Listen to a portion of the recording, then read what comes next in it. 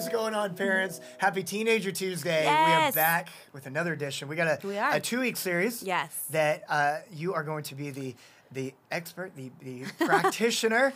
And I'm going to try. This is what we're talking about, Yeah. which I'm very excited about. We get, August is like right around the corner, which Yeah. is crazy.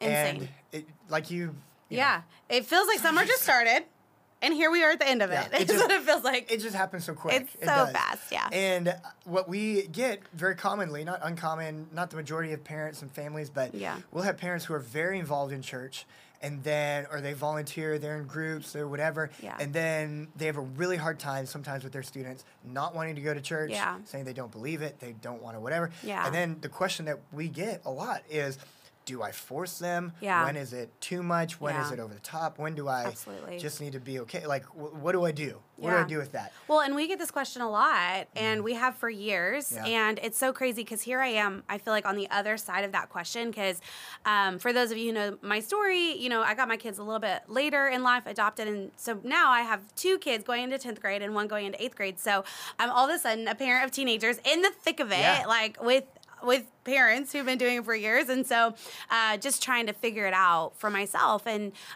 this is something that we've dealt with in my household. And so I have a couple tips, I guess, that might be helpful.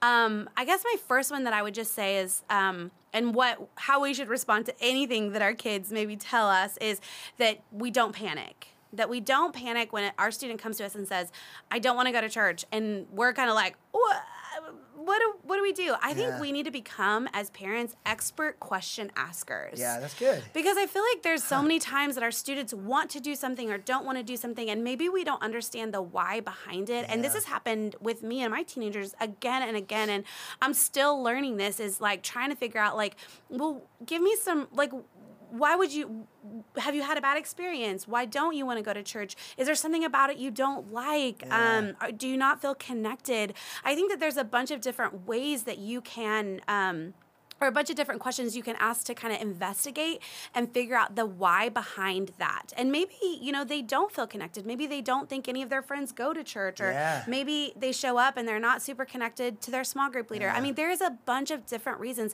but finding out the why so that you can then maybe go to the the youth pastor at your campus or the youth staff at your campus and say, hey, this is how my kid is feeling. What can you help me with this? Yeah. And I'm telling you, we want to help with that, because Absolutely. we want your kids to be in church just as much, probably not Yeah. just as much as you do, but probably really Pretty close. Well, Yeah. and the context of that is supreme. Yeah. Because then when you know where someone's coming from, Absolutely. you're able to better lead them to a point. Yeah. It's like when you run a race, you have to start from somewhere to be able to finish. To know where you're finished. Yeah, Yeah. absolutely. Absolutely. And that's the same thing with our kids. And because when they're teenagers, they're in our home for such a short amount of time anyways, and then teenage years seem to like fly by. Yeah, okay. But also just keeping, knowing the why is helping us keep what's important in front of them. Yeah, that's and good. as Christ followers, hopefully one of our number one goals is leading them to who Jesus is and to him, and church is such a good place for them to figure out more of what they believe, as well as your home and our home, but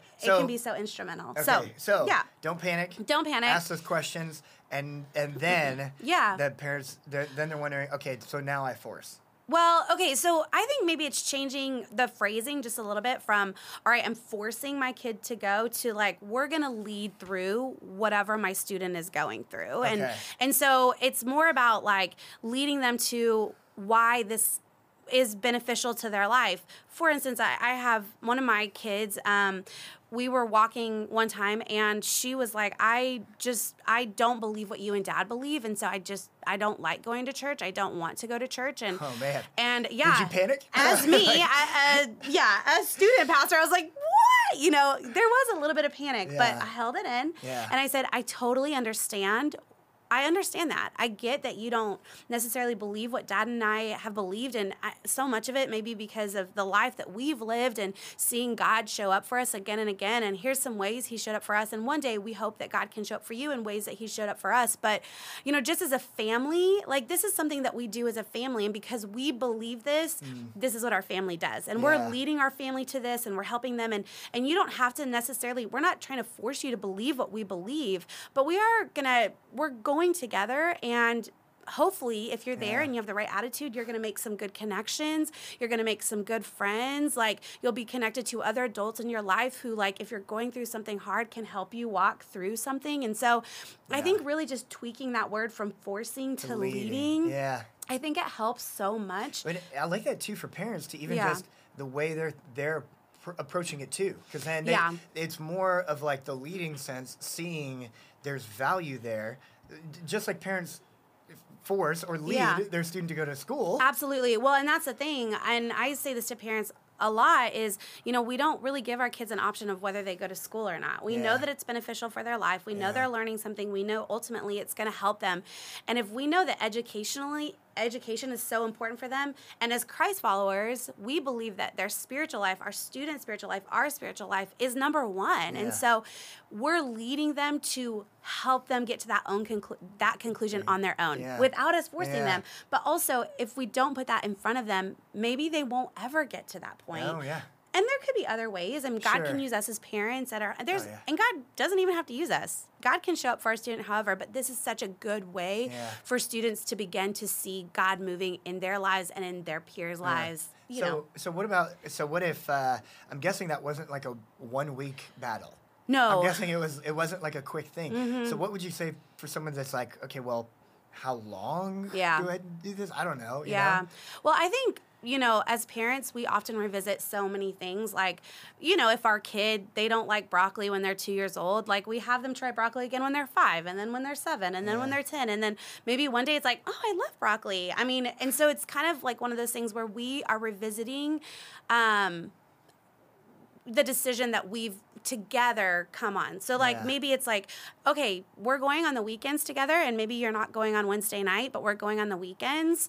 And then in 6 months, we're going to revisit, and we're going to have you try Wednesday night again. And just, I'm going to make sure that the student pastor knows, their small group leader is going to be ready for you. And so I think it's just so important not to make like a hard and fast decision about, okay, if you don't want to go on Wednesday nights because you had a bad experience or whatever it might be, like, it's really important for us not to like put our foot down and say, okay, this is the ultimate decision. This is it forever. Right. But for us to say, okay, let's talk about this or think about this, or this is where we are for the next 6 months. And then we're going to revisit it and which is just great. see what happens. Well, and we'll have even more practical tips with like that and the whole negotiation stuff and that kind of stuff next week. I was talking with a dad actually earlier today who his son has tried a couple times to get connected.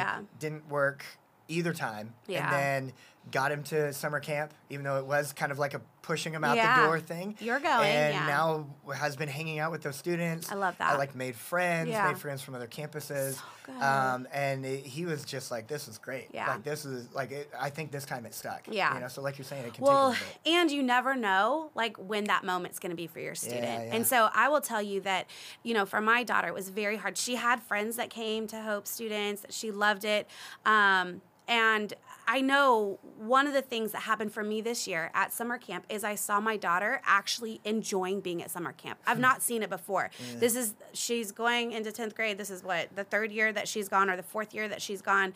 And every time it's kind of like she's sat in the back with her arms crossed, not participated in things. But I've honestly, my husband and I were like, this is fun. Like, you have fun. There's a bunch of fun things. So you're going to go, and it's going to be fun. You're going to love it. Well, this year, I got to witness her, like, literally, it was a change from the last time she went, like a switch. And she's been talking about how fun it was. And I think that that's just another point is, like, we never, like, ever give up on the fact that God can use you to be an instrument in your students' lives, and you talking and praying and helping them work through the season of feeling like they're being forced, or I don't want to do something. Like, God can use you.